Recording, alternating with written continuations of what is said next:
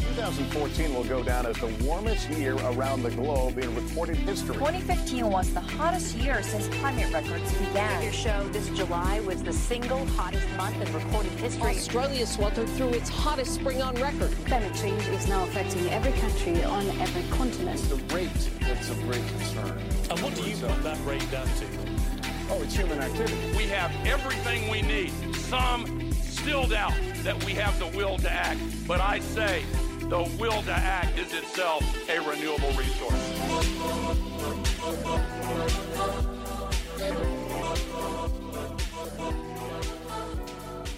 Welcome, folks, to a special episode, a panel featuring Margaret, Klein, Salamon, author of Facing the Climate Emergency, How to Transform Yourself with Climate Truth. I'm Bron Gresham, and as a psychologist, I'm so proud to be introducing this episode. It's a recording of a panel event, part of the Sustainable Living Festival, and hosted by Psychology for a Safe Climate. Now, it does go on for over an hour, so I want to give you the rundown of the goodies in store for you so that you stay tuned. Carol Ride, president of Melbourne Group, Psychology for a Safe Climate, is the host, but unfortunately the sound quality was poor, so she's humbly given us permission to skip straight through to the speakers. Thanks, Carol! So after hearing from Margaret, Klein, Salamon, there are 3 other psychology and psychotherapy experts who each speak for 10 minutes. They are equally diverse and entertaining. After Margaret, we hear from Sally Gillespie, author of Climate Crisis and Consciousness, Reimagining Our World and Ourselves. Following Sally is Charles Lefevre, Vice President of Psychology for a Safe Climate, who speaks about their workshops for emotional engagement. Then we hear from Susie Burke, who reflects in the most entertaining manner on her 20-year-plus journey as an activist, psychologist and mum to Melbourne's original school climate strike organiser. After the speakers, you'll hear from the audience whose heartfelt questions I'm sure will be on your mind too. Head to our show notes to learn more about the speakers, to read their contributions and find links to their resources. Find a comfy chair, grab a cup of tea, and get ready to feel inspired, listen to words of support and wise counsel. Enjoy. Thanks so much, Carol, and thanks to everyone for being here. Before I get started, I just have a couple of questions so I can just kind of get a better sense of the audience. Who was at the Climate Emergency Summit? Okay, so maybe half, 60%, most.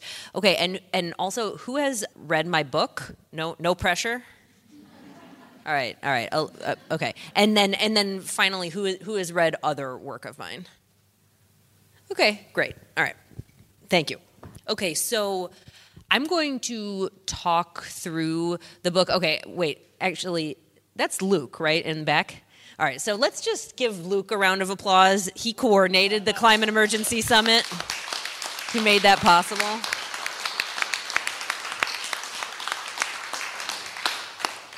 Very busy person. Okay, so I'm going to talk through my book. It is a self-help book. It's kind of a new genre, a self-help book for helping people process the pain of the climate emergency and turn it into action.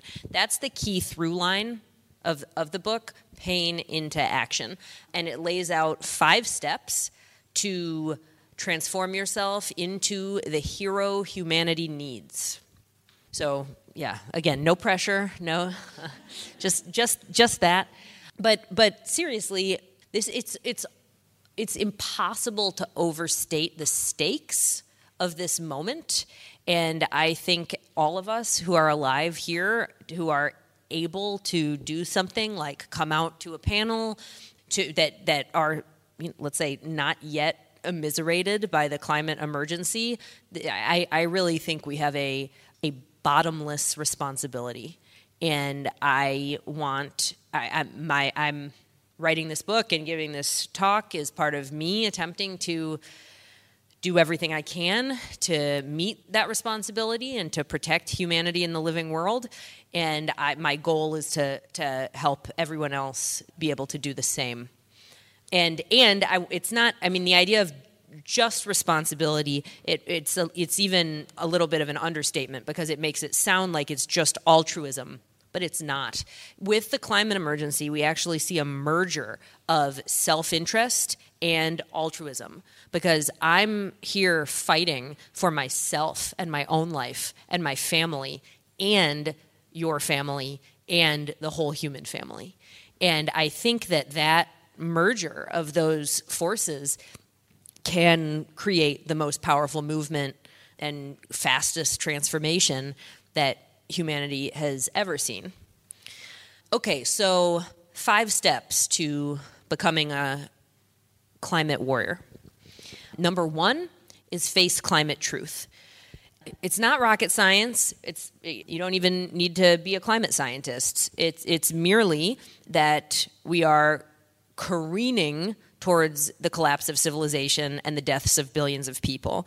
Drought it's already happening. Drought causing food shortages, causing massive relocation domestically and internationally, causing destabilization and failed states. This happened already in Syria, and it is going to spread. And that's not even including the fires and floods and epidemics and all of the other horrors. But that's the main civilization destroying signal, is it's about food shortage. Okay, so the truth is we are over the cliff, right? We don't need to hit the brakes. We need to reverse as quickly as humanly possible. We've warmed the planet approximately 1 degree already, and you all saw this summer what 1 degree is doing. There is no more. We are already at a dangerous level of warming. There is no carbon budget left. I like to say, we should have been at zero emissions about 20, 30 years ago. So in lieu of that, how about right now? Okay? So part of understanding climate truth is understanding how much we've all been lied to. Obviously, the fossil fuel industry has been investing over $1 billion in a campaign of lies and misinformation, and Rupert Murdoch and the conservatives and the Republicans, all of that. But also we need to face the fact that the environmental movement and the climate movement has not been truthful. They have ideas that I consider this idea actually the worst idea in the world, that fear doesn't work as a motivator and we can't scare people. Because, so if you start from that kind of just wild idea, but if you start from that assumption, but the truth is inherently terrifying, what do? You are silent, you euphemize, you don't tell the truth, you beat around it, you tell a little part of it, and that's what we've been seeing for decades, is a hopeful, optimistic story about whatever, jobs and solar, and nobody talk about the collapse of civilization. But fear evolved in humans and other animals to translate the perception of risk into self-protective action. Okay? If we didn't feel fear, we wouldn't be here, because our ancestors would have just stood there while predators got closer and closer and then ate them, right? Fear tells us, danger, danger, do something. Okay? So fear is, of course it works. It's one of the most reliable human motivators there is. And some people think the only possible response to fear is panic. But think about how many activists and organizers who are motivated by fear. I am certainly one. And that fear is not the opposite of love. In fact, it comes because of how much I love this world and I love my family, and that I am so afraid of losing it. Okay, so face climate truth. That's step 1. Step 2, which I kind of already got into, is accept fear, grief, and other painful feelings. This is a general psychological orientation towards feelings that is applicable for any realm of life. It's amazing to me that our society doesn't teach this in schools. It's so sad. But I mean, because we have this relationship towards our feelings that is judgmental and censorious, right? Oh, no, don't feel that way. Like, what are you, like, you know, evil? Or don't feel that way. That's so wrong, or whatever. And that is not a good or healthy approach. Whatever you feel about anything, and especially about the climate emergency, it's fine. It is just a feeling. The only thing that matters, the only thing that carries any moral weight, is our actions. And we do need to be very thoughtful about how we act in this world. But there's no such thing as a thought crime or a feeling crime, and the more open we are and welcoming to these feelings, the more control we have over our actions. If we repress our feelings, they drive us without our knowing. So I spoke about fear and welcoming it. Fear, the fear you feel makes sense. It is rational. It comes from a good part of yourself, and we need to listen to it. I want to talk also about grief because I think it's critically important. We've already lost so much. Millions of people in this last summer, just here in Australia, 1 billion animals, and millions of species heading towards extinction. The losses are hard to even imagine and hard to bear. But I encourage everyone to honor yourself for your grief. Grief happens because of love. We grieve people who have already died because of the climate emergency, generally the world's poorest people, because they matter. They matter to us. And when they die, we feel it. And that is a good thing. That is our connectedness. We do not want to cut that off and make ourselves inhuman as these losses mount. We also need to grieve the future that we thought we had. When I was growing up, there was a narrative around progress. The future was bright, and I could do anything I wanted to do. I assume many of you were told something similar. I decided that I wanted to be a clinical psychologist, like my father, and I thought I'm going to have a family and a private practice, and I'm going to write books, and it's going to be great, right? That's a great life. And it was very hard to realize that it wasn't going to happen, that it wasn't going to work.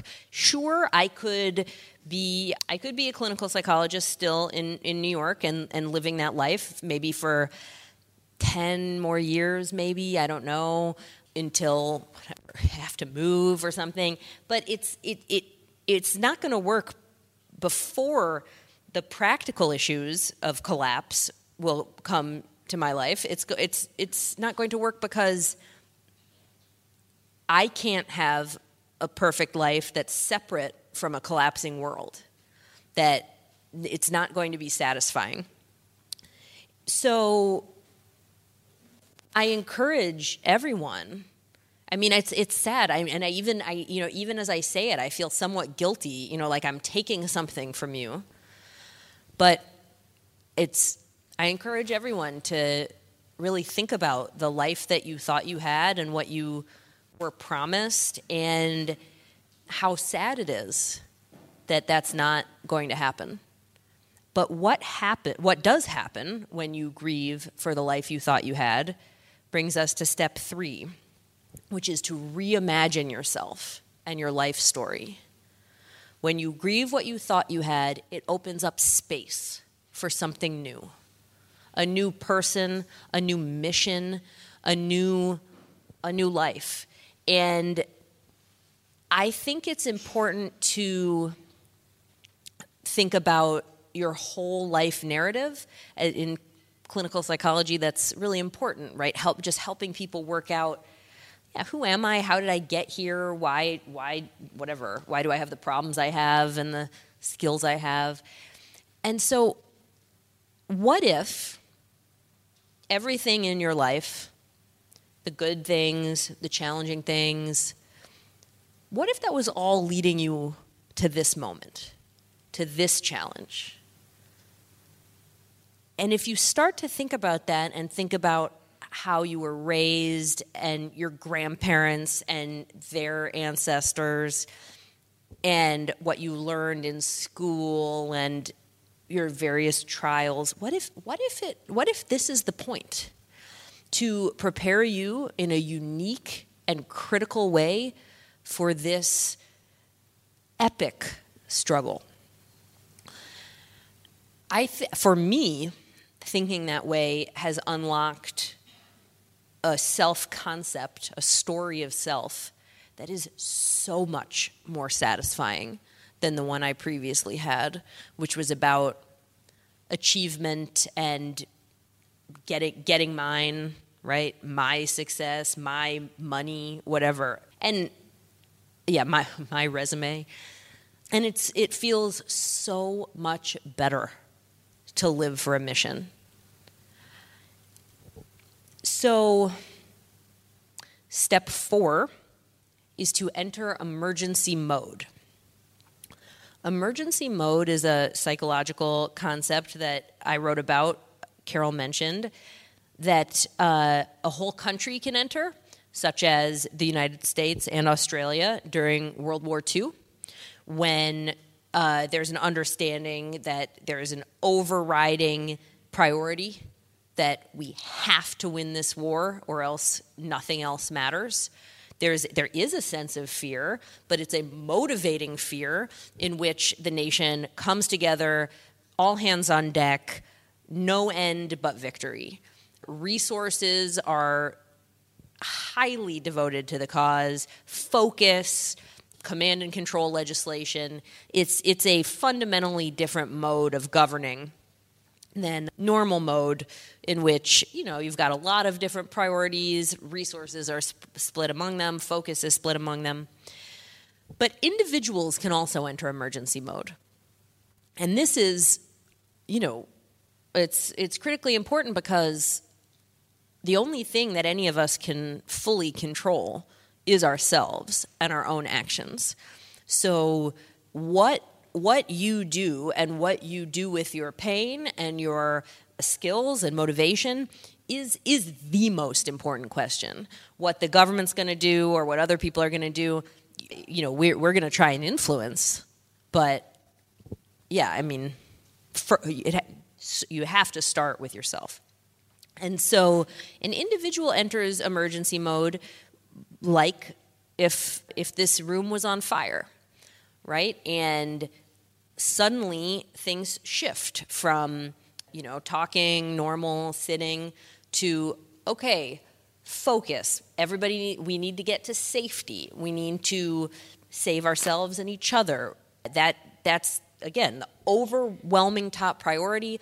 All focus, resources are dedicated towards that until we've achieved safety. And it's a particular type of mental functioning that is fundamentally different from normal mode.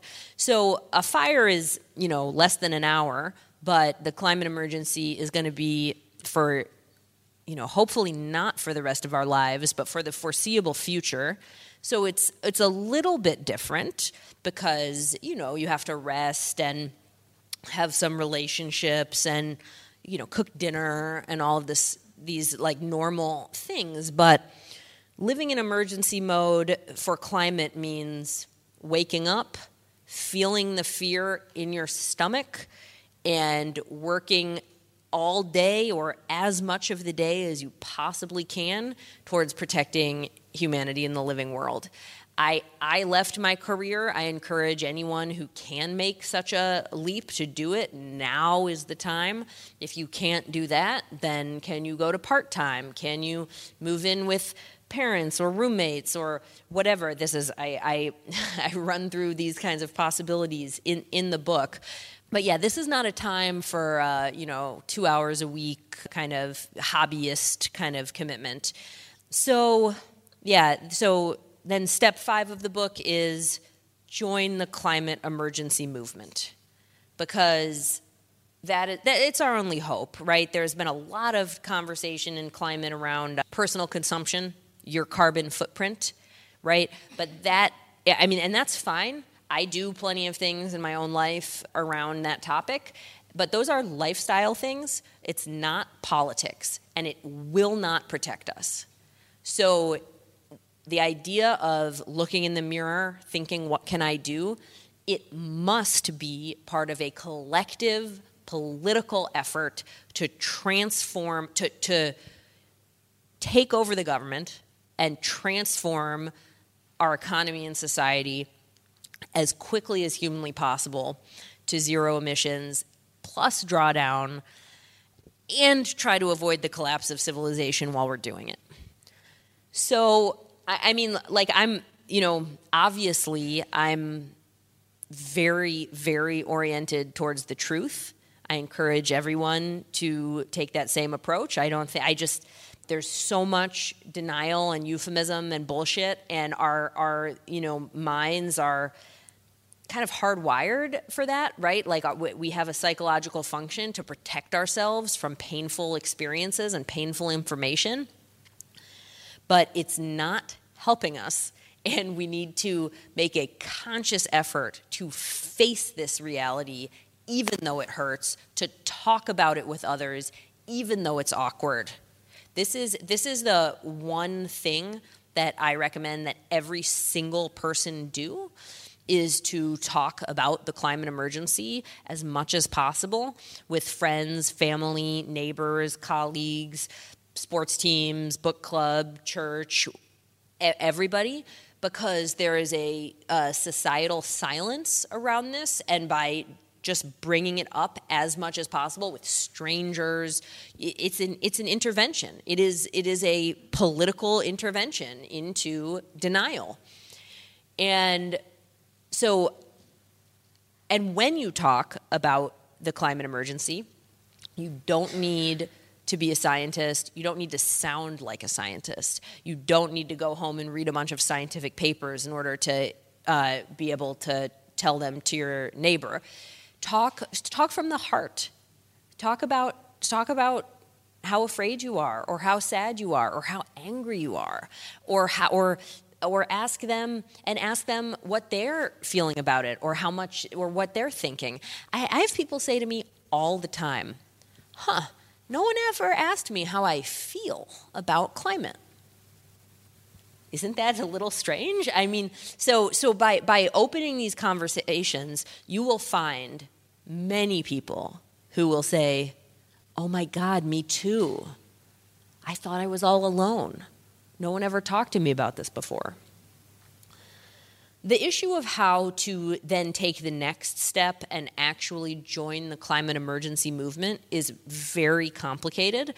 It's finding your place in the movement is as complex and personal as finding a career. In my book, I try to walk through many different ways of engagement, such as organize your community for a climate emergency declaration, or join a school strike, or join a research team, like based on looking at what the movement needs and looking at what your skills are. So I encourage people to check that out and use it as a tool for reflection. But the most important thing is to get started.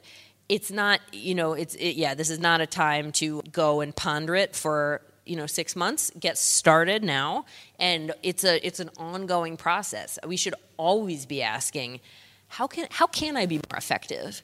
Is this the right role for me? How can I put more of my time into this movement? So that's just wrapping up. That's the sequence that I recommend to really look at this catastrophe, deal with the pain that it causes, and like I said, turn that pain into action. No one is coming to save us, but if we do this together, I think we still have a chance. So I really appreciate you. Even listening to this kind of talk takes courage and takes emotional fortitude. So I appreciate you doing that, and I hope you continue walking this path and taking those steps.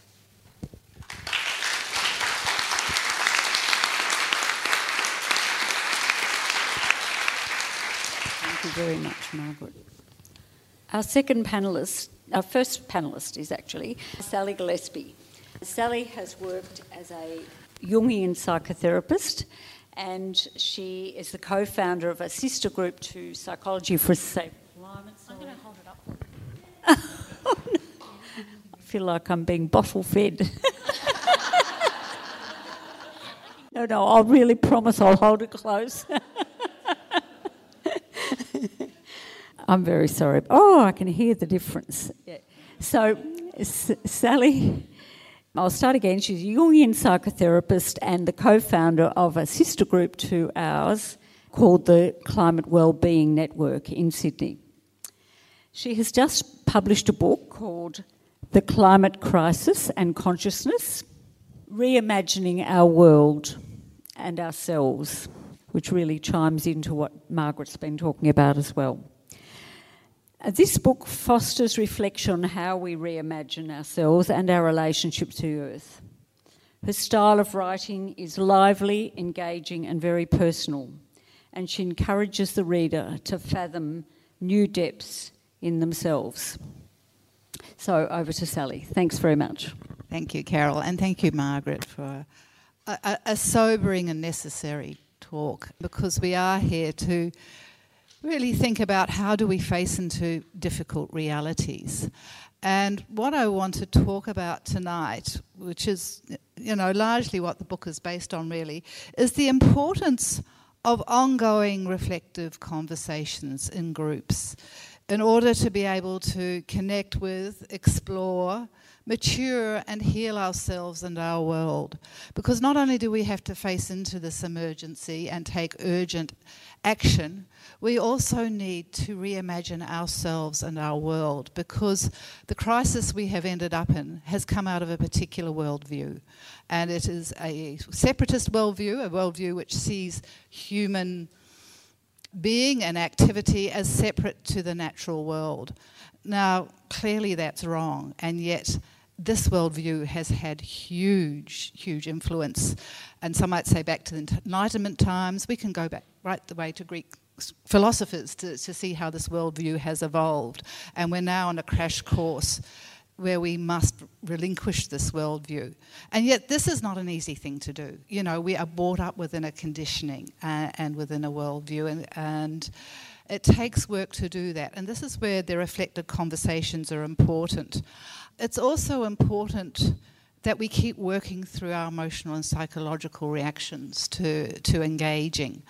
I did doctoral research back in 2010, and really, like many people who do PhDs, it sounded fancy, but I had a question which was very personal, which is what's going to happen to me the more immersed I get in climate awareness and engagement, which is what was happening to me.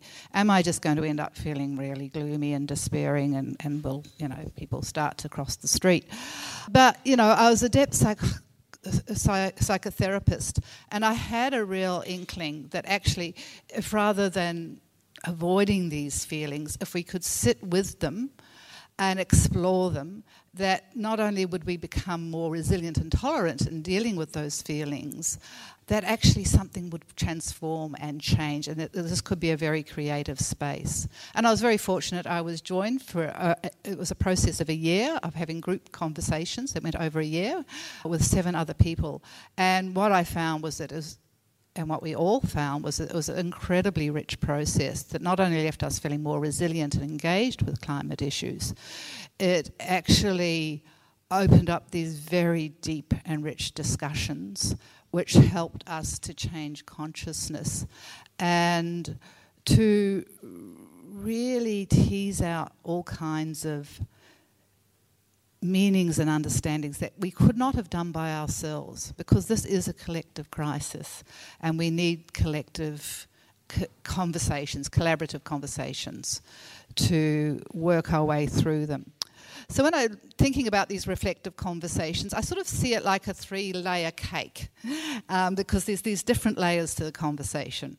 One layer is about connection, and it's about connecting to our feelings in ways that Margaret's talked about, and the importance of acknowledging and sharing those emotions in safe and open conversations.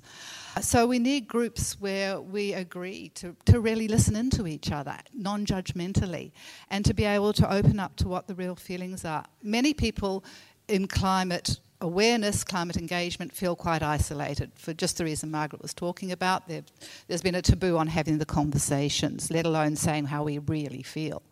That's starting to shift a little bit, and it really needs to. But often we actually have to set up a conversation and a group conversation and an ongoing group conversation to be able to open and explore these things so that they don't stop us, but they enrich us. And that we can recognise in one another that what I feel is what you feel. And sometimes what we can experience in the conversations is we can find out things we didn't know we felt because someone else expresses something, and suddenly something that's just been there on the edge of our consciousness comes into focus. We need more than an individual mind on this. You know, we've been sold this whole thing about the individualistic worldview by neoliberal worldviews, and it's serving us very badly indeed. And we are needing these kind of conversations and these kinds of ways of connecting with others to work our way into a much more systemic understanding. And also to see that yes, these emotions come, they go, we move around with them. I have yet to sit in a group where everyone just sits there depressed. Someone comes in and says, I feel utter despair, and we can listen, or it might be me who said that, and someone else might say, yeah, I've been feeling that too, and then someone says, you know, I've been feeling kind of hopeful this week, and they have a story to tell. And this is how we put it all together, the bigger picture, because we move around, and there's kind of a protective mechanism when we sit in a group that helps us not to just all fall into one place, but if we really listen and bring our full selves in, to build up a very full picture. And to recognise that it is very normal to emotionally seesaw through the kinds of feelings that I know you all have, we all have. And through becoming familiar with them and listening to them in others, as well as acknowledging them in themselves, we learn how to contain them. We learn how to just go, it's sort of like surfing the wave a bit, I guess. And we also learn when we might need to take a little time out or find ways, and we can learn again from others how to take care of ourselves.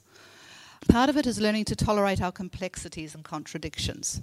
Does anyone feel just always the same thing in terms of climate awareness? No. I mean, there's complexities, there's contradictions. We live in a deeply denialist culture, and we find these pockets of denial that pop up in ourselves at times, partly because how do you negotiate a denialist, society from your awake place? It's a negotiation, and again, this kind of consciousness raising really helps us with that, and it also helps us be compassionate with ourselves and with others, that we do fall into contradictions at times or feel overwhelmed by the complexity.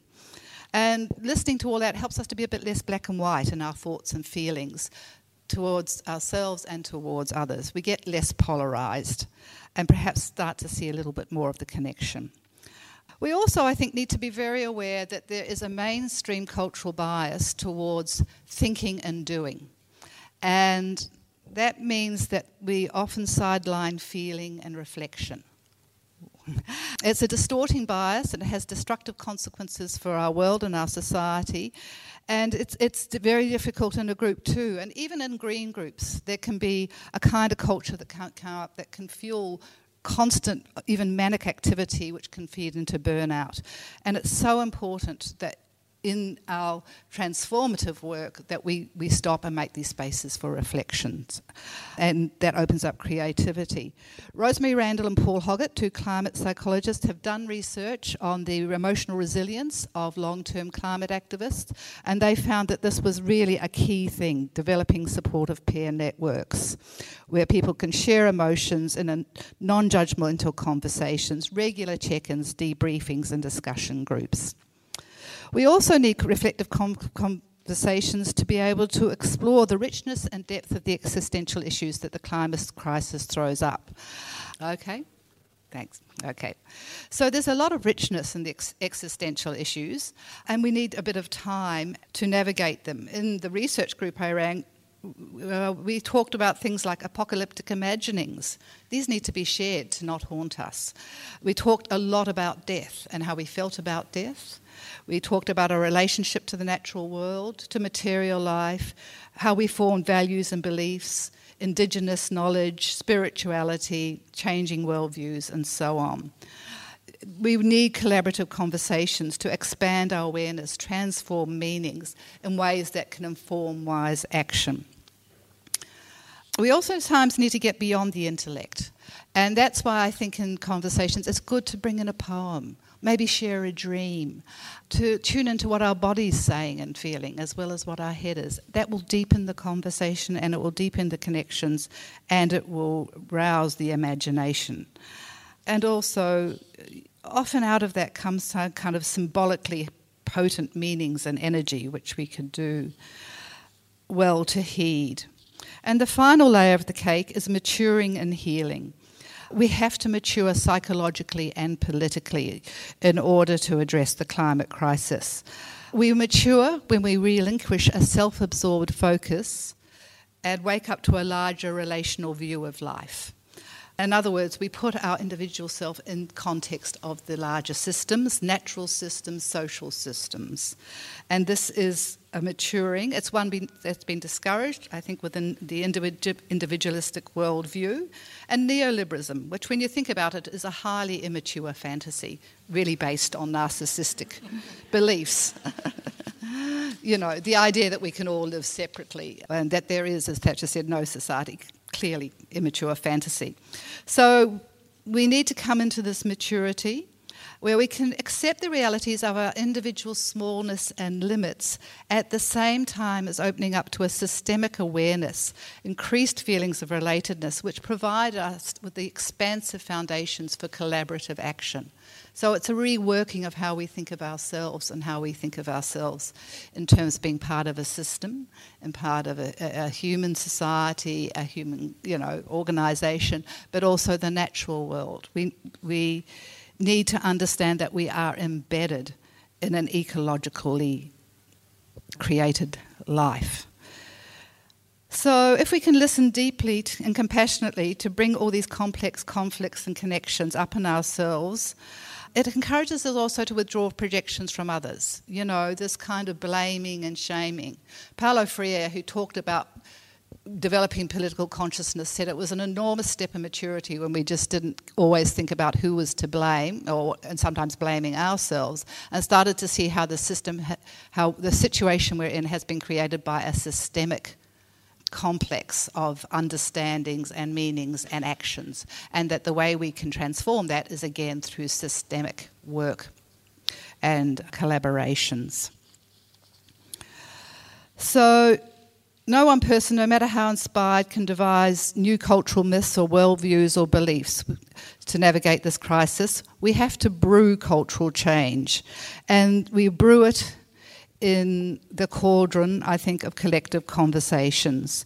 We have much to learn here in Australia from the deep wisdom of Aboriginal yarning groups with their practices of deep listening, learning through stories, experience, consultation and collaborative forms of knowledge making. We can't solve problems from the same mindset that creates them, as Einstein famously said. To heal our world, we must heal ourselves, and to do this, we must participate in ongoing reflective and collaborative dialogues. So I urge you in your groups, in your neighbourhoods, in your friendship groups, to form discussion groups or dialogue circles, even book clubs, whatever, and commit to deeply listening to one another and learning from one another and finding the deeper bondings and transforming meanings and values, as well as our actions to meet the climate crisis.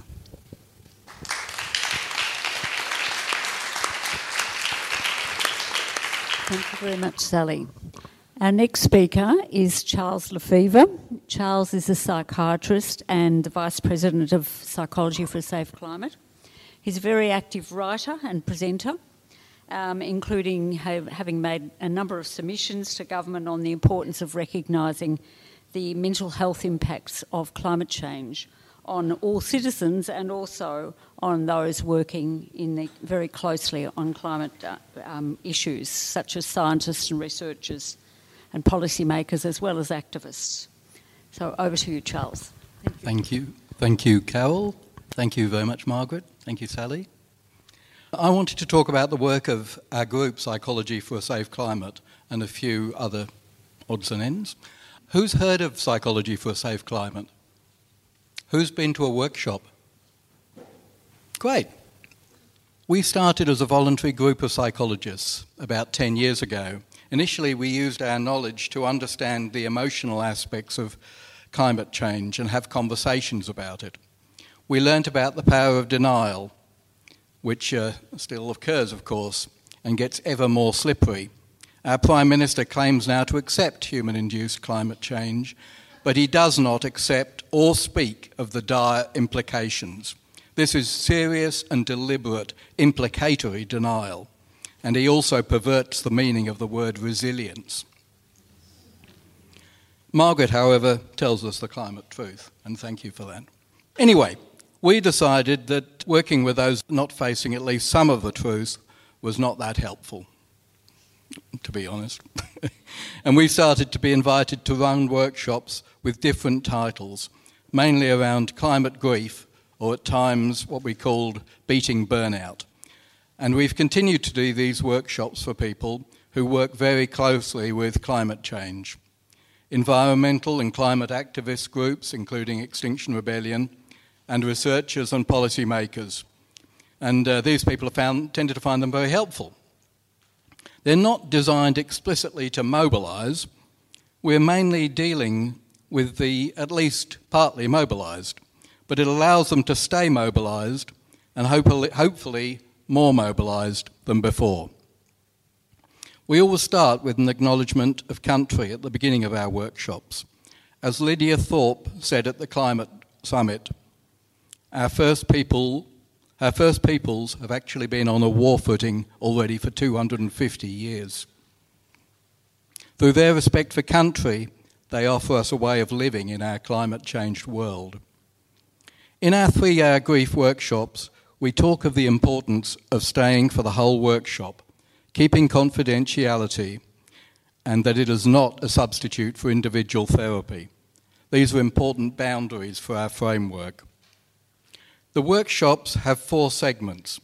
One where we do an art activity, which is not about art, although actually we're just about to put up a slide of somebody who actually is an artist and was at a workshop that we did since the bushfires.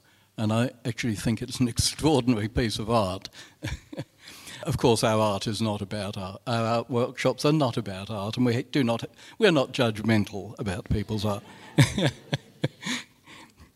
So we do the art workshops in small groups facilitated by one of us, where people initially are bringing to mind instances or experiences which have given rise to climate grief. And they notate that at the top of the piece of paper over a line. But then the larger part of the paper is the feeling space, for which they draw for about 20 minutes or so. And then they speak to their work in turn, and we react in a person-centred, non-judgmental way. Following that, there's time for further links to be made. We found this is a very helpful way of allowing people to talk together about how they feel about climate change, allowing feelings to slowly emerge and be shared and mutually validated. The process is obviously often quite emotional. The feelings can be contained on the paper, in the group, and then more easily in the mind. Many feelings are talked about, what has become called ecological grief and eco-anxiety. We have witnessed those pained by the recent bushfires, their own or others' direct experience, loss of human and non-human beings, places, and humanity's future. Many very difficult issues are discussed. For some time now, the issue of having children has been talked about a lot.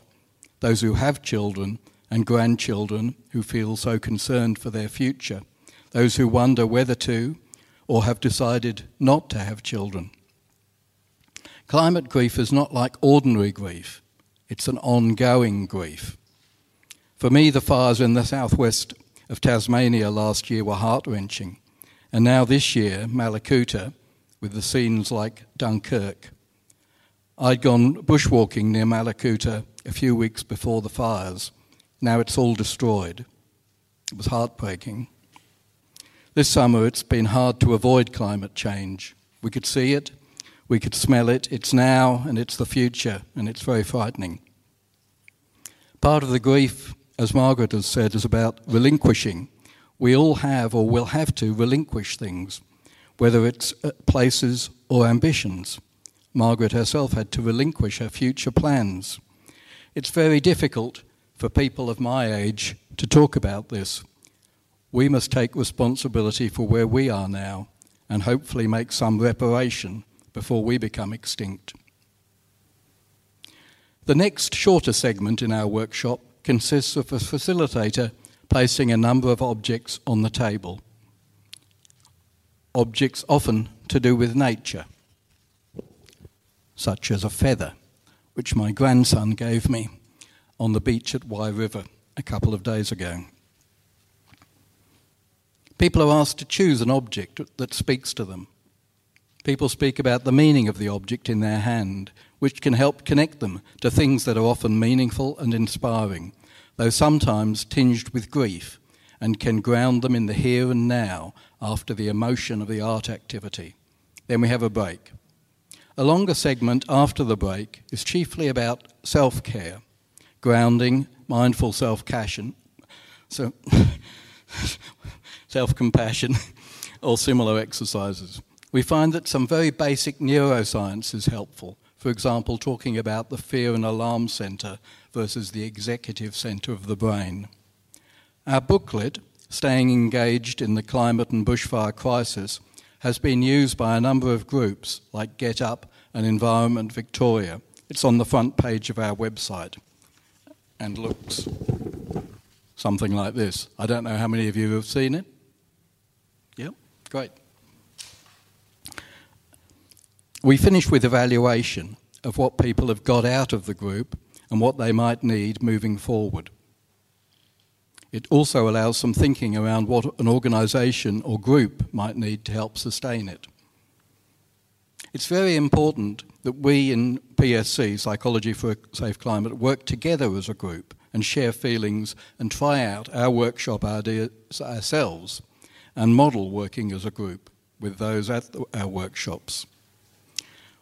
I believe that the connection with others is vital in our climate-changed world, as Sally was also saying. It's so important to restore a sense of community. It is an important part of Extinction Rebellion that there's a regenerative culture, care for the other. This goes against the individualistic, narcissistic, consumerist, neoliberal values which we've been talking about. We need to restore community and group contact and action, and to reverse what Margaret Thatcher said, there's no such thing as an individual. We stress that climate action is not just good for the planet, but also for one's mental health. In October last year, we were invited by Joe Dodds, who happens to be here in the audience today, to do a weekend workshop in Tatra on the New South Wales coast, not that far from Malakuta, which had suffered a bushfire about 2 years ago now, losing 70 houses.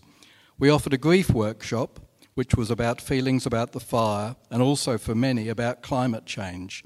It was the first time that many had shared their feelings about the fire in a large group.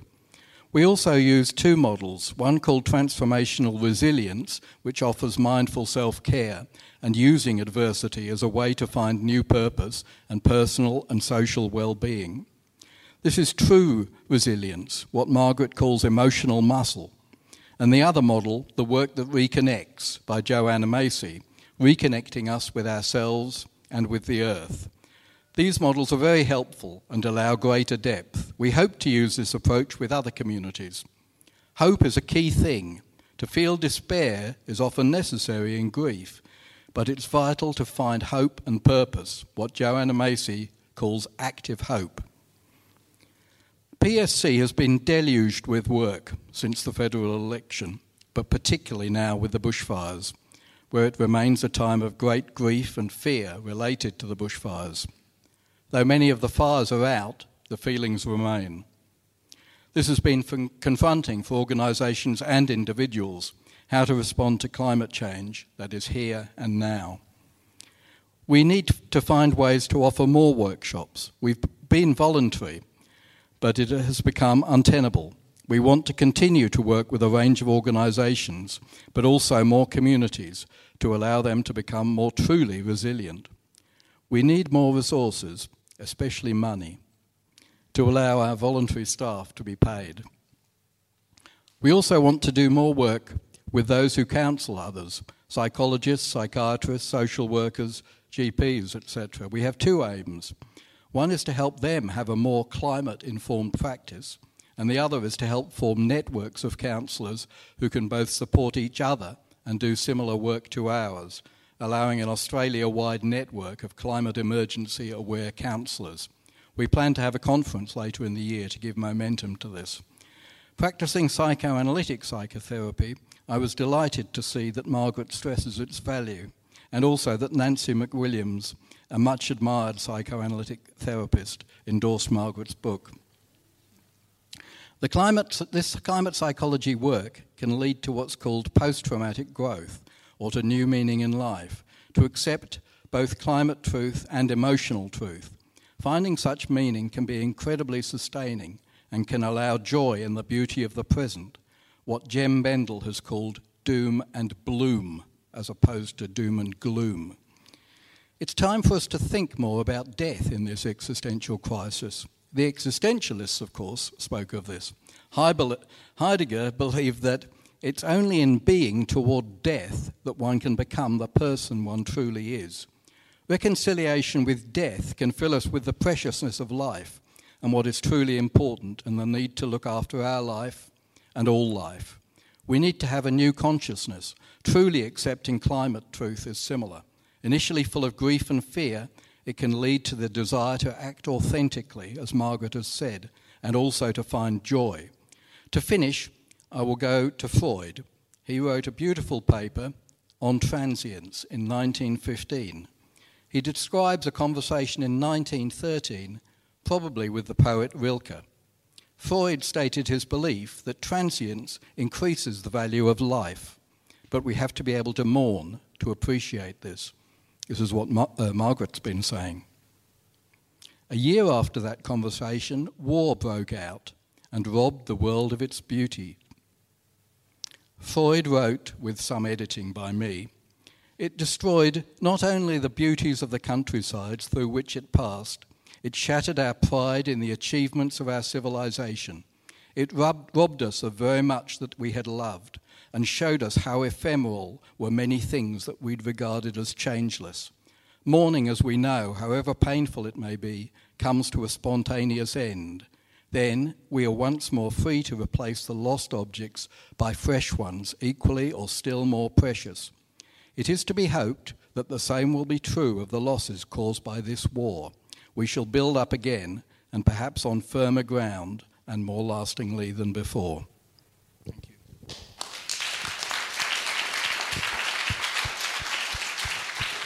Thank you very much, Charles. And now it's over to Susie Burke, who is the author of the Climate Change Empowerment Handbook, which is a downloadable resource on the web and has been used a great deal in schools for teachers. She's also the mother of one of the leaders of the student climate strikers in Victoria. So she's got first-hand experience of kitchen table conversations and can tell us about how to support children into activism and the fight for their future. So over to you, Susie. Thank you. Thanks, Carol. Thank you, everyone else as well. I thought I might talk on three topics today. I thought I might talk as a psychologist and talk as a parent and talk as an activist as well. So just to start off with, my work as a psychologist has involved working at the Australian Psychological Society for the last 17 years. I'm not there anymore, but during my time there, I focused specifically on looking at the work on disaster recovery and preparing for disasters, and also on climate change and other environmental threats. And the work that I did there involved writing this Climate Change Empowerment Handbook, which looked at 8 strategies from psychological science around how to help people to engage with climate change. And it starts off with acknowledge feelings, and it moves on to, create social norms, use the social norms of people going into climate emergency mode and amplify those norms and make that a normal thing for people to do, which is what Margaret's talking about. And the third one was talk about it. Make sure that every opportunity that you have, turn a conversation about whatever you're talking about into a conversation about climate change, and so on and so forth. And then more recently, at the APS, together with the help of Anne Sanson, developmental psychologist here and an awesome psychological member, we wrote a couple of guides for parents. And the first one was around how to talk with children about climate change and how to help children cope with climate change. And the second one was how to raise children for a climate-altered world, or raising children to thrive in a climate-altered world. So I might just pause on that for a moment and just talk about myself as an activist, because of course I've always been a psychologist and I've always been an activist, and for the last 21 years I've been a parent, and they've all got a little bit muddled up together. But so 21 years ago, I moved to live in an eco-village in Djadja country in Castlemaine, which is where I still live. And this was an eco-village that was co-founded by David Holmgren, who was the originator of permaculture and an awesome sustainability guru. And so I was bringing my children up in the forest out there, and I started one of the first forest kindergartens that we have in Victoria. And then when I was working on this work later on with Anne, looking at how to help children to develop nature connectedness, one of the things that has come out of some of the research is, obviously the importance of helping children to first fall in love with the natural world and be able to be in nature so that they can then be with nature. And being with nature means being able to interact with it and, climb trees and walk along logs and build cubby houses and things like that, so that eventually when they're older they can be for nature and they can act for nature and want to protect nature. And this is what we're seeing with the children that are getting involved in the school strikes. And so also as an activist in my community up in Castlemaine, together with a group, I've been involved in a number of different groups, and some friends and I were wanting to ramp up the work that we were involved in because of my awareness of the enormous threat of climate change. So we sat back and we thought, okay, well, what's going to give us best bang for our buck? And we thought that probably it was to teach people how to break the law and engage in civil disobedience and get arrested. So we started up a group called Central Vic Climate Action, and we had no affiliation with anybody because nobody wanted to touch us. And we started to run workshops for people around how to engage in civil disobedience. And since then we've had an enormous amount of fun, having lie-ins and die-ins and freezes and all sorts of nonsense in all of the big banks up in our area and up in Bendigo as well, and various other activities. And I also started then to take family holidays, which I called family protest holidays. And my idea of a family holiday was to take my children out into the shipping lanes in canoes to block the coal ships. We did that on Mother's Day, and I've got this awesome long photo of me in a canoe with one of my children and all of my children and their friends in canoes, with the 400 of us all lined up in the shipping lanes in Newcastle. And then a couple of years ago, I took my family. We did some fundraising in our community, and our family and another couple of families in Castlemaine went up to the Adani mine, and we went and spent some time with Frontline Action against climate, and we taught our children how to, climb trees and lock themselves onto bulldozers and things like that. So I've been clearly brainwashing my children, but when I get asked, is this what I'm doing? When a journalist puts a mic in front of me, I say, no, of course not. I'm just bringing up my children with, environmental values and teaching them to have strong ethical principles about, justice and, community and civic disobedience, and all those sorts of things. And so it's, of course, no surprise that then, we had just finished writing How to Raise Children to Thrive in a Climate-Altered World, when Greta started her strike. And I read this article in The Guardian, and I passed The Guardian to my daughter Malou, who's 13 at the time, and I said, "Oh, Malou, have a read of this." And she read it, and she looked up and she said, "I could do that." And having just written this guide, I said, yes, of course. And how could I help you? You know, what would you need? And so we said, you need to find a couple of friends. So she, thought of a couple of friends, and one was Harriet and this other little boy, Callum. And together they got together, and they knew what you meant to do when you protest something that you disagree with. You go and you camp outside Bridget McKenzie's office. Margaret, you won't know this, but Bridget McKenzie is a much-shamed since left member of Parliament, who we spent a lot of time camping outside and inside her office and getting arrested and all sorts of things. So the children knew the routine. So off they went, and they very quickly got an enormous amount of children from our own local schools and community to go with them, and they then set this goal of having this big strike, at the end of the month or the beginning of November, I think it was, and we all remember that. That was the first big strike where there were about 5,000 or 6,000 children marching through the streets in Melbourne.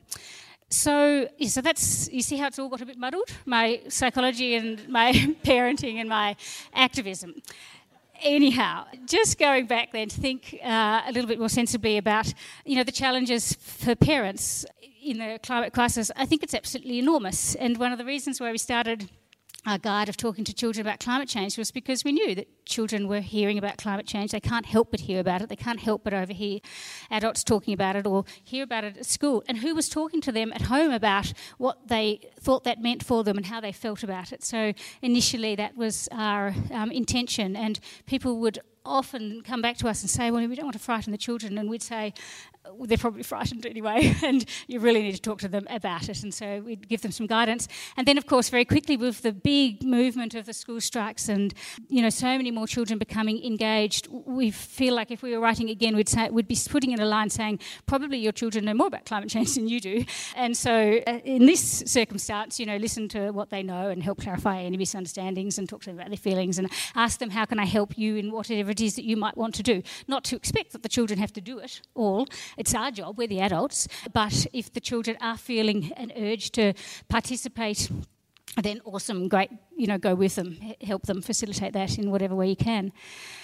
And the other thing that Anne and I had written about in Raising Children to Thrive in a Climate-Altered World was looking at the different skills and capacities that children need. So we looked at the personal skills that they need around, emotion regulation and a belief in, justice and equality and flexibility and adaptability and things like that. And then the interpersonal skills, cooperation, sharing, turn-taking, looking after others. No, that comes next in community. Community values, being a part of your community, volunteering, looking after your neighbours, being connected with people. And then the last one was civic, so how to be a civic citizen, how to go and, talk to your politicians or protest outside your politician's office or go and have a meeting with, I think the children got taken up to go and talk to Bill Shorten when we all thought Bill Shorten was going to be the Prime Minister. And, Charles said that the need for these climate grief workshops has, bloomed after the federal election. That was utterly devastating for so many people who saw that as a devastating blow, and the children were a real part of that as well, because everybody thought that they were talking to the right person when they went and met with Bill Shorten before the election. Anyhow, that's so bringing us up to the present, 3 minutes to tell you about the present. We've got a community up in Castlemaine where lots of people are very involved in climate action and relocalising the economy, which is sort of it's like a transition town sort of thing where it's a way of addressing both climate change and the threat of peak oil and relocalising local communities. We've got a conference coming up soon, and my partner and I read Margaret's book when we were on the ferry going over to Tasmania just recently, and we started talking about, well, how do we help people to go into climate emergency mode? And we are going to put on a workshop at this upcoming conference, which we're calling Groundhog Day, right? Because it's just this recurring thing that keeps happening week after week after week until the problem's solved or until, the government's moved into climate emergency mode. And ground hug, it's like embrace the planet. It's like hug the earth. that's the idea behind it. And on Groundhog Day, what we thought we'd suggest to our community is that maybe we choose a day, Friday we thought would be a good day, where everybody goes into climate emergency mode, and we don't work anymore for, companies that are contributing to the further pollution of the atmosphere. And on that day, we do climate emergency things. So we go and protest, and we write letters, and we give talks, and we start to act as though our home is on fire. And so I'm not quite sure how it's going to go down in our local community, but it was inspiring to read Margaret's book just recently and go with that. Okay, thank you very much.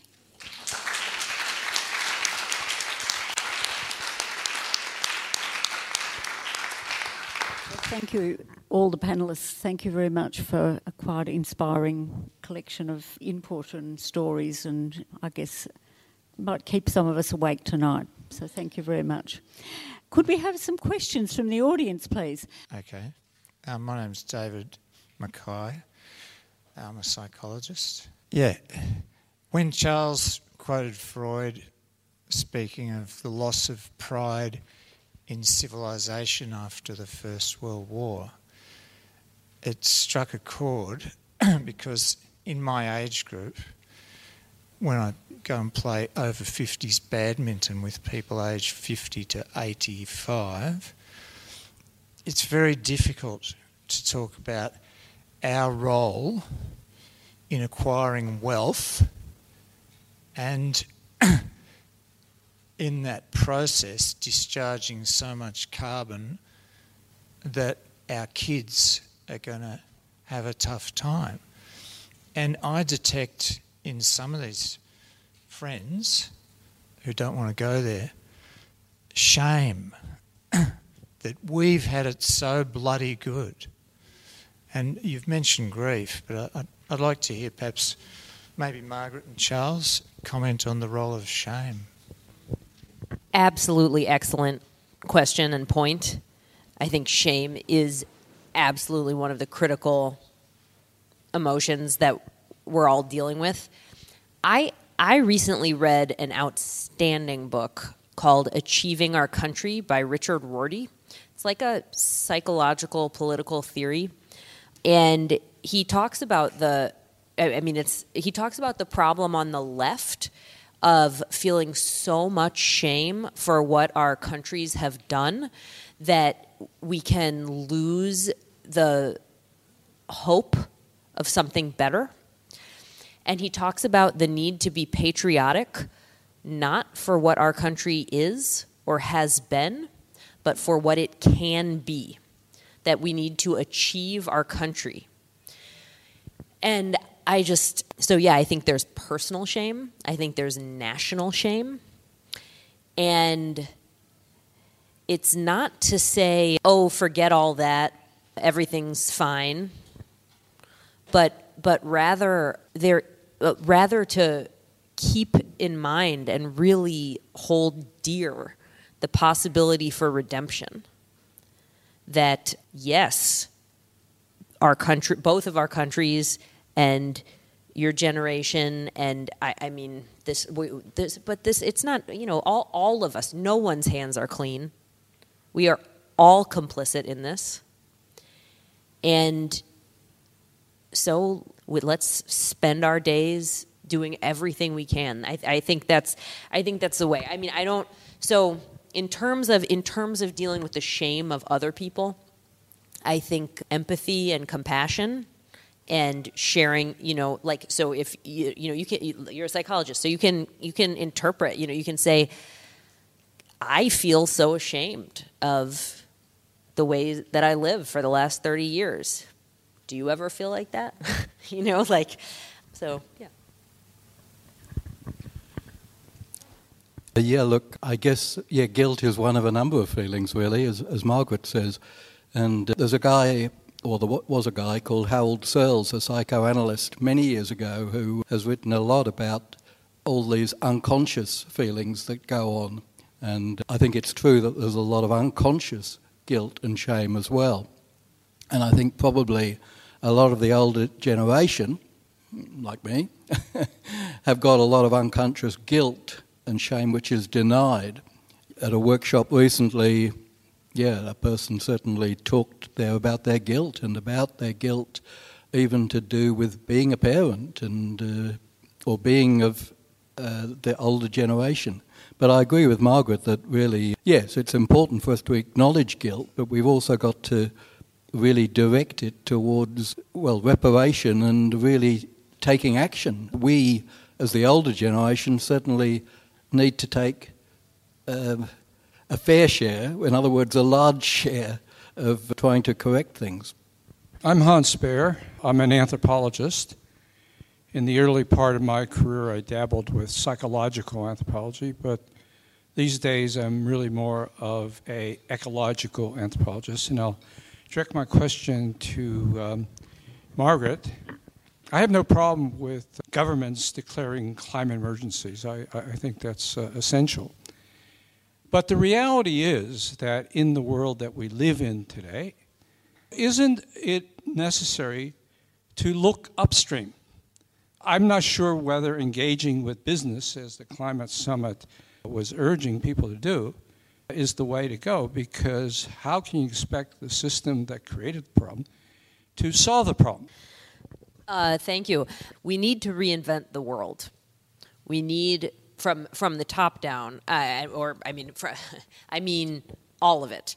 I think it's a good rule of thumb that whatever the topic, if you're thinking about it and approaching it the same way you were 20 years ago, 10 years ago, you're doing it wrong, because that means you have not integrated this existential apocalyptic risk into your understanding. So I think all of the structures that you mentioned, corporations, the IMF, the World Bank, and so forth, they're just all barreling forward the same way they have been 10 years ago, 20 years ago, and that is like a huge red flag. It is absolute. So I'm in complete agreement that we need to transform the world, and my guess is we have a lot of agreement about how. But there's a lot that I'm really not sure about, and I think that's okay. I think that actually going to what Sally? Yeah, what Sally was talking about, that these are questions that we need to discover the answer to together and through experimentation about different political and economic systems. That, to me, as a psychologist, my goal is that whatever we do it in a framework of truth and don't let ourselves lie to ourselves. This is so easy to do. So, I'm not sure how satisfying that is, but that's how I approach it. Hi, I'm Kate Grant, and I've brought up 3 children. They're now all young adults, and I've sort of got like a couple of questions, but the main one is about how to handle despair in others, particularly young people. I know not my children, and I think perhaps because what I'm modelling to them has helped them not feel despair, but to some other young people I know of or know their parents, and I hear despair, and some of them are in their own sort of mental anxiety states for other reasons, but then when they're trying to be encouraged to get out, of those states, they say things like, well, what's the point? The whole world's fucked anyway. So I'm just wondering what we can, that really worries me. Yeah, and I'm just wondering what you think we can do about that despair of others, and particularly younger people and young adults. Anyone can answer the question. And the other thing I was just, activism is amazing and fantastic, but I keep hearing people talking about there's activists, and activists almost like a dirty word. And how do we change that around, that taking action is actually what we need, and we're the people finding the solutions, and, instead of being seen as, it's just those activists again. I'll start, because the mic is right here. Just to your second question, I really liked what the indigenous leaders at Standing Rock called themselves, which is protectors, water protectors. And So I think that's a good alternative to the idea of activist. And to people in despair, young people, any people, I think you cannot overstate the value of empathy. Just so ask them, tell me more about that. How does it feel? What is it like to feel that way? When do you feel that way? Do you ever not feel that way? Does anything help? I mean, that because again, our society is so messed up about feelings that I think it's quite likely that they've never had that conversation before.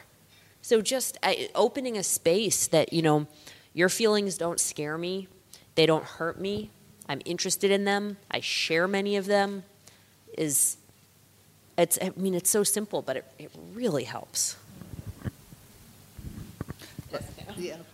Look, just to reinforce what you're saying, Margaret, is so important. And I think for many young people, that feeling of isolation, but also of not being given ground, of being sold, like Margaret said, this idea of how your life's going to be, which clearly is not sitting on stable ground. And so to be able to really listen to that for people, for the young people, is immensely important, and to explore it. And from there, perhaps, to listen out for where there is any sense of passion and connection, and to support that coming out. If there's surfers, there's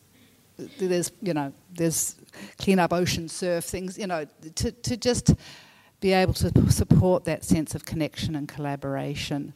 And one thing I will say about activists being seen as a dirty word here is just to call out the media and how strongly activism has been really smeared by particularly right-wing Murdoch media, and how it's important that we do call out this idea that activism is... I mean, just ask, well, what do you mean? What was behind this idea that activists are bad people or doing something, it needs to be explored and questioned, because there is such a smear going on. Yeah, look, as I was saying when I spoke, I think despair is something that a lot of people do feel, and it's very legitimate to feel. But I think, as the others have said, if it can be listened to and it can be shared, I think to share the pain and to be in a group can create more sense of hope just in itself. The other thing I would say is, obviously it may be important at times to say go and see a counsellor or a psychologist, and that's why also I was making the point earlier that I do think it's really important, particularly now, that counsellors, psychologists, psychiatrists are really climate aware, because it's one thing to be empathic about what the person's feeling about other people in their situation, but to be talking about how they feel about the world and about creatures, animals and things like that has often been rather devalued in terms of psychology. And I think it's something critically important that really a lot of psychologists just haven't got it, just how much people really do feel the loss of the natural world. We all love your question. Anne and I have been following the work of this Swedish psychologist Maria Ojala, who's done most of the work that we have seen when we've been writing recently on how young people are coping with climate change.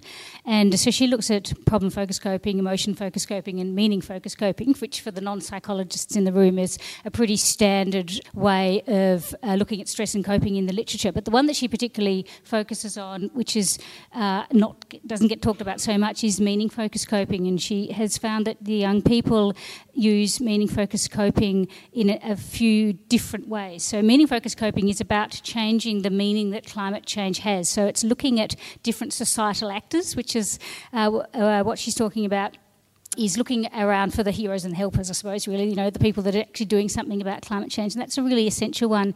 And I became aware of the fact that many of the young kids who are involved in school strikes actually have the misperception that they're the only ones that are doing anything about climate change. And I was utterly shocked when I heard this, and it made me realise just how easily you would feel despair then. And I was wondering why that is so. And then I was thinking, well, I suppose a lot of these kids are 14, 15, they've just been given a smartphone, they connect, they bond, horizontally, and they are just getting feeds from their peers. There was a lot in the media as well about how awesome the kids are, and the kids were awesome.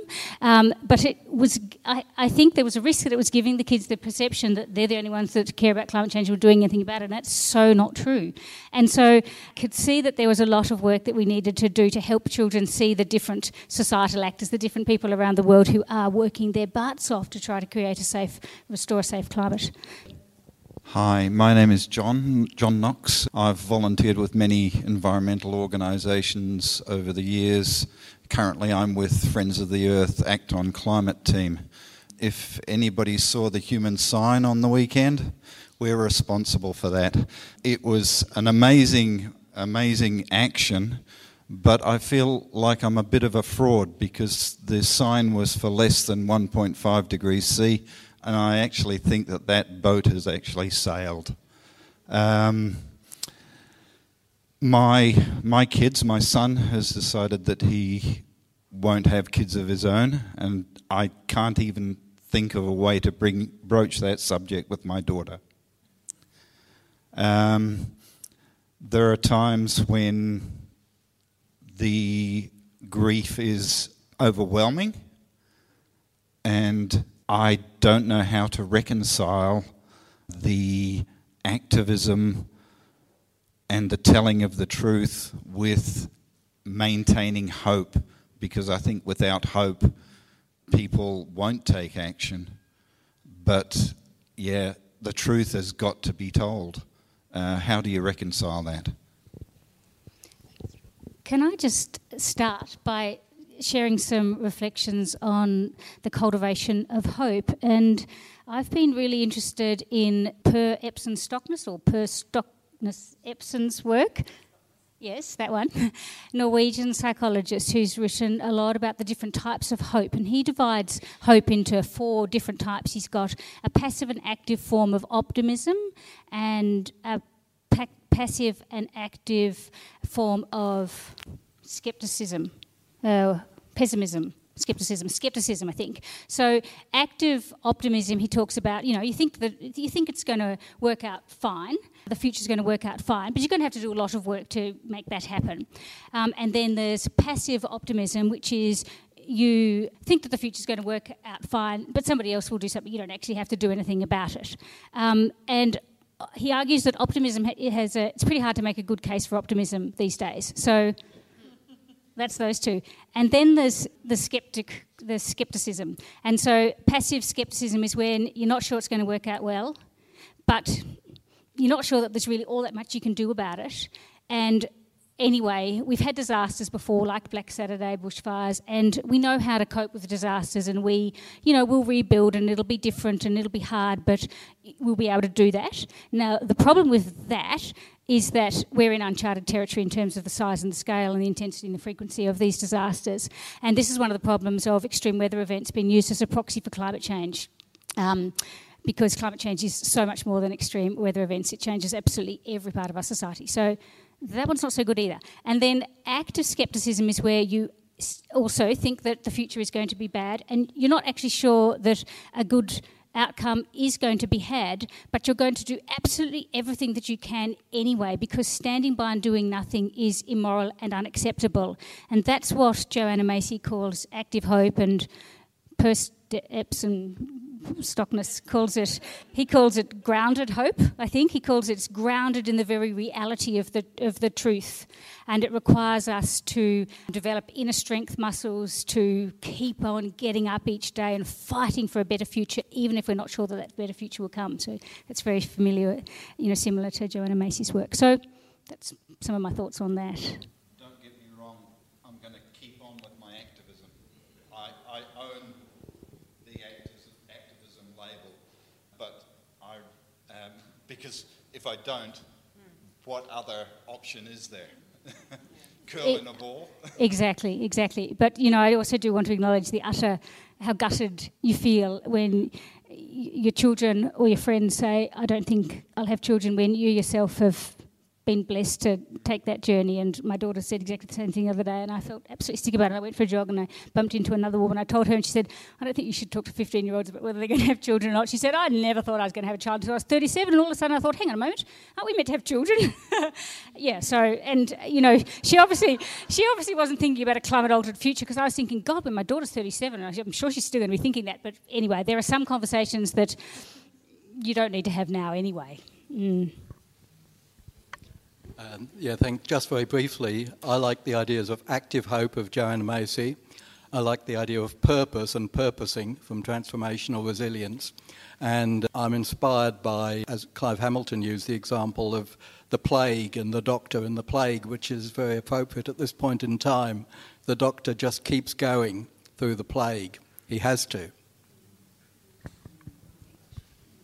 Yeah, and another term is radical hope, and I think similarly that same thing, that it's not about doing things because we know the outcome's going to be good. It's about doing things because they align with the sense of the world we would like to see emerge, whatever happens. And sometimes I think a lot of where we're being tested is to learn with uncertainty.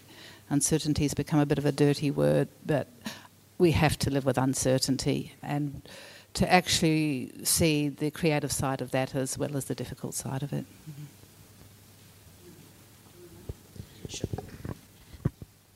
There's really three things that give me hope.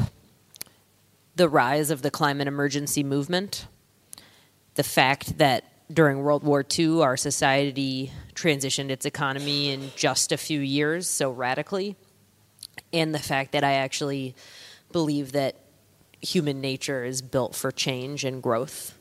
I think we have the capability to be so much more than we are. You can get rid of your president. Working on it. Hello, I'm Nicole Thornton, and I have worked with Sally on the Climate Wellbeing Network, but I'm not a psychologist, I'm an environmental scientist, and I have had major environmental grief and depression for about 10 years, over it now.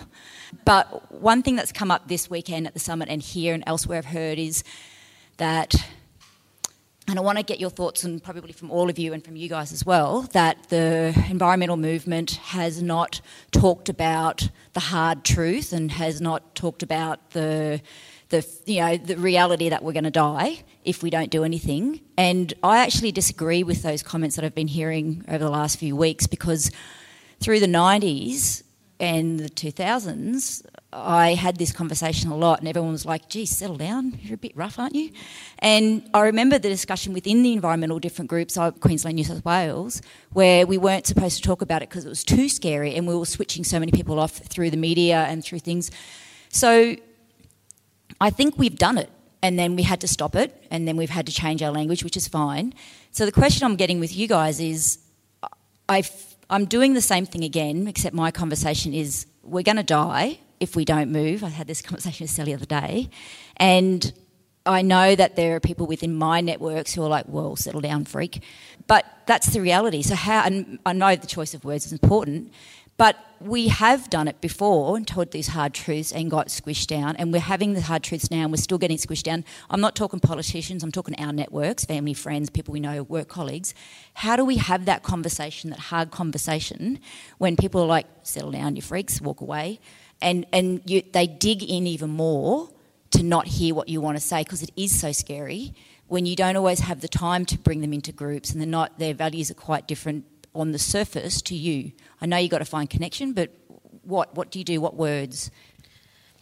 Thank you so much for telling the truth for a long time. And I'm sorry that people told you to stop. Good. And I just think the expectation that there is going to be a message that works for everyone is not accurate. And I think that this idea that fear turns people off, our society is off, right? So let's not worry about turning them off. Let's worry about finding people to turn on. If you talk to 10 people and 9 say, whoa, what's wrong with you? And 1 says, holy shit, I'm going to become a climate warrior. That's great. And I'd say, turn the question around on them. Well, how are you seeing it? And, open the conversation up, I think. Because really they're saying to you, you can't talk about the hard truths rather than the hard truths aren't there. And we cannot go anywhere until we, as Margaret says, engage with those hard truths. And perhaps we need to talk about, we are going to die. We are all going to die. I mean, that's life. We are going to die. Because we're in such a death-denying culture that we're resisting the knowledge that our culture has to die. This culture that we live in cannot continue. Now, hopefully, we can find a softer landing rather than a harder landing, but we may not because things don't look so great right now. But we need to find a way of talking where it's not just, shit, we're going to die. we need to start talking about what's dying here. How can how can we engage with that process of attending to that is dying at the same time as looking to how we can nurture, heal and repair what can live on beyond us, because part of this is coming to look at legacy and what legacy we want to leave in whatever time we've got left. Just Jo Dodds here. I just wanted to have a crack at answering that question because it's something that I deal with a lot, because I think I've pretty well done those 5 steps now, and I've become the mega activist, and I'm just hurling my life into this mission. So the conversations with people who are resistant or aren't switched on seem to work best, and this is not just my thinking. There's been workshops I've done where this has been talked about, but when you talk about your own personal experience, and for me that's easy because I was in Melbourne during Black Saturday. I was affected by the Tathra fire in 2018, and I live in the Bega Valley Shire, so we've just had fire all around us. So I'm like the expert now at not getting burnt, but telling the stories about it. When you tell that story, this is what I saw, this is what it smelled like, this is what it felt like, this is what went through my head, this is how it made me feel, and this is now what I'm going to do about it. So telling those stories, for me, is a way of inspiring people into, and it's a narrative too, it's storytelling. And if it hasn't happened to you so viscerally, then you've met someone that it's happened to. And you've clearly had your own battle with that reality. So telling the story of your battle with it and not expecting anything from the other person, you're just a storyteller. And then you let them process that in their own way. And if they're ready, they'll step into that. But a personal story is going to stick in someone's mind a long time longer than a scientific fact or anything. So, and that's the thing that when I tell my story, sometimes I see in other people's eyes the tears coming up, and I go, gotcha. Because I didn't get their head, I got their heart. And that's the thing that makes you then want to act. So that's my tip.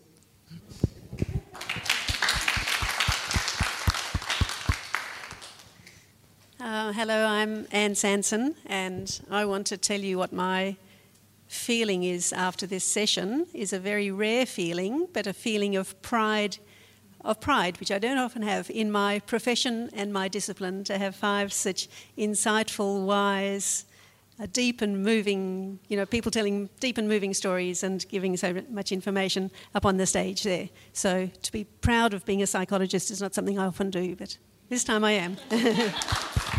But I also wanted to say that my favourite term for hope these days is, I can't remember who said it, but stubborn optimism. And that's the one that gets me. But my questions were, well, I'll wait for Margaret to get back before I ask hers. But Sally, with my concerns being basically around kids, I really liked what you were saying about reflective conversations. And I was wondering if you'd say a word or two about from what age do you think that you can start to engage, and how do you engage kids in these sorts of conversations, or do you not at all? And my question for Margaret, if she comes back, was about fear and anxiety. Because you talked a lot about fear and the motivating force of fear. I guess what I hear in kids in particular is anxiety, and we talk about the anxiety epidemic. And in some ways it doesn't matter, because we say the best antidote to anxiety is action, so it ends up in the same place. action being the way of dealing with it. But I'm wondering if you see different ways whether anxiety has got that same evolutionary motivating force that fear does. I'm not sure that it does. So I'd be interested in your thoughts about that. So, yes, quickly just to answer you, Anne, I don't think any age is too young for a reflective conversation, and certainly, quite young children will ask the big questions. What's death? What's life? Is the world going to be all right? I mean, I was talking with Christine here about her children and that question coming up with her young daughter. One of the groups I sit in is a dialogue circle, which is simply sitting and reflecting. It's actually evolved from work of Krishnamurti, and he did that work in schools with children. It still continues in India. And the children are encouraged from a young age to sit and respond to some of the big questions in life. And, in many ways we can learn a great deal from sitting with children with those questions, because they have a more open mind in some respects than we do. So I really think any age, and children love to be asked how they feel and love to share that, and it's a good way to help teach them to listen too. Hi, my name's Lewis. Thanks for the talk, and I really appreciated all the different perspectives you each brought. I guess my question is, as a young person and someone who's working in the field of mental health and psychology, I really connected with the Margaret's idea of the future that you thought you had and giving up on that. I suppose my own position, I'm finding it ever harder to justify the idea of putting aside the years for studying clinical psychology, and it's a very resource-intensive journey. So I was wondering as how all of you found yourselves here, and if you could think about what brought you here and what sort of insights or advice you could offer to someone, a young person who is looking to make an impact and try and use what skills they can develop to make a change in the environmental psychology movement, and whether or not I should just sort of give it up now and just go become an activist full time. It's so hard, because the skills that you gain by studying and practicing clinical psychology are so relevant, right? Like I had 1 year left in my PhD when I had my climate awakening, and I was ready to leave. I was ready to walk away from the PhD, but every single person in my life told me to finish the PhD, and I did, and then I walked away. But now I have PhD behind my name. But if I could go back in time, I would not change my education. I certainly wouldn't study science or something like that, because, people, this is a mental health issue. The world is committing suicide, and we need to help ourselves stop. So I think it's very glad that amuses. Yeah, black humor, yeah. So that's a tough one. Because the time frame is so short. In the United States, what I would say is, well, certainly take this year off, and just go all in for the election. But I don't know. So anyway, there's no easy answer, but yes, try to skill up as much as you can while being as effective as you can. Okay, I was just going to say, well, you could do both, because I guess in psychology for a safe climate, I'm in the lucky position of using my professional skills, but also supporting activists. So, anyway. I'll be really quick because I know everyone's... I'm Sophia Villas, a psychologist, mum and an activist, and just have a question around, just at the moment, trying to mobilise my children's principle into emergency mode, and with the argument being, if climate change is going to be part of imbued in every aspect of their life, why isn't it imbued in every aspect of the education? And as part of the truth-telling and the kind of moving stuff at the level of the heart, I've been compiling little bits of children's conversation I've managed to eavesdrop on, or other parents have helped me be privy to over the summer around the bushfires and everything, because it really strikes me that the principal appears to have very profoundly poor mind sight or insight into the children's minds, having sustainability club, doing the compost with 5 children once a week isn't really enough. And so I guess it's just a question about thoughts and ideas around mobilising principals and maybe more generally community leaders into that mode. Well, I think there's, let's say, the carrot and the stick. So I wouldn't be afraid to try to, exert some pressure. Have, and you can escalate, right? So have 5 concerned parents make a meeting and then bring their kids, and then, the kids can make signs or whatever, right? Like this, this doesn't have to be a polite conversation if that's not working. Okay, so that's one thing. But I think also, I think this, and this is generally in terms of parents and children and teachers and principals, the thing that children need more than anything is to know that their adults that they rely on are fighting for them and are going to protect them. And so I think you can tell the principal that by not acting, in fact, they are causing more anxiety and fear and despair in the children. Yeah, well, that's why I, last week, or was it the week before, respectfully said my child will be absent for 3 days while we stand outside of Parliament with a "we're not going away" zero emissions target sign, and she saw us drive all the way, not doing business as usual, for that purpose, to see that, and the principal can be inconvenienced by that too. Thank you. But, I was thinking about Callum, who was Malou's buddy, who was in class 5 when he started the school strikes with her in Australia. So I'd be finding some class 5 kids that, know that, it'd be a good idea for the school to start a climate emergency and get them to go and talk to the principal as well. Thanks very much to our panellists for such a wonderful contribution, and thank you everyone in the audience who asked such interesting questions and helped us all have such a good discussion. So thank you very much.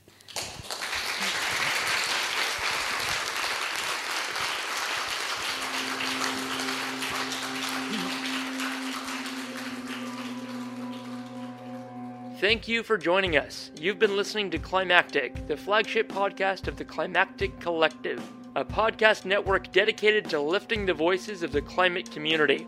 You can find out more about the people behind Climactic and all the shows we produce at climactic.fm.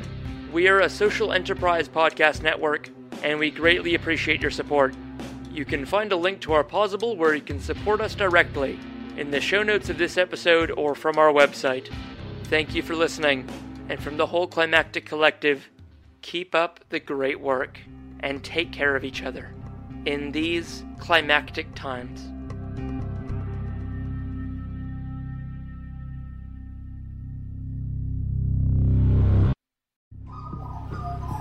The Climactic Collective. This show is produced by Hear Media, a boutique audio agency in Narm, Melbourne. To learn more and get in touch, head to hearmedia.studio. That's HERE media.studio.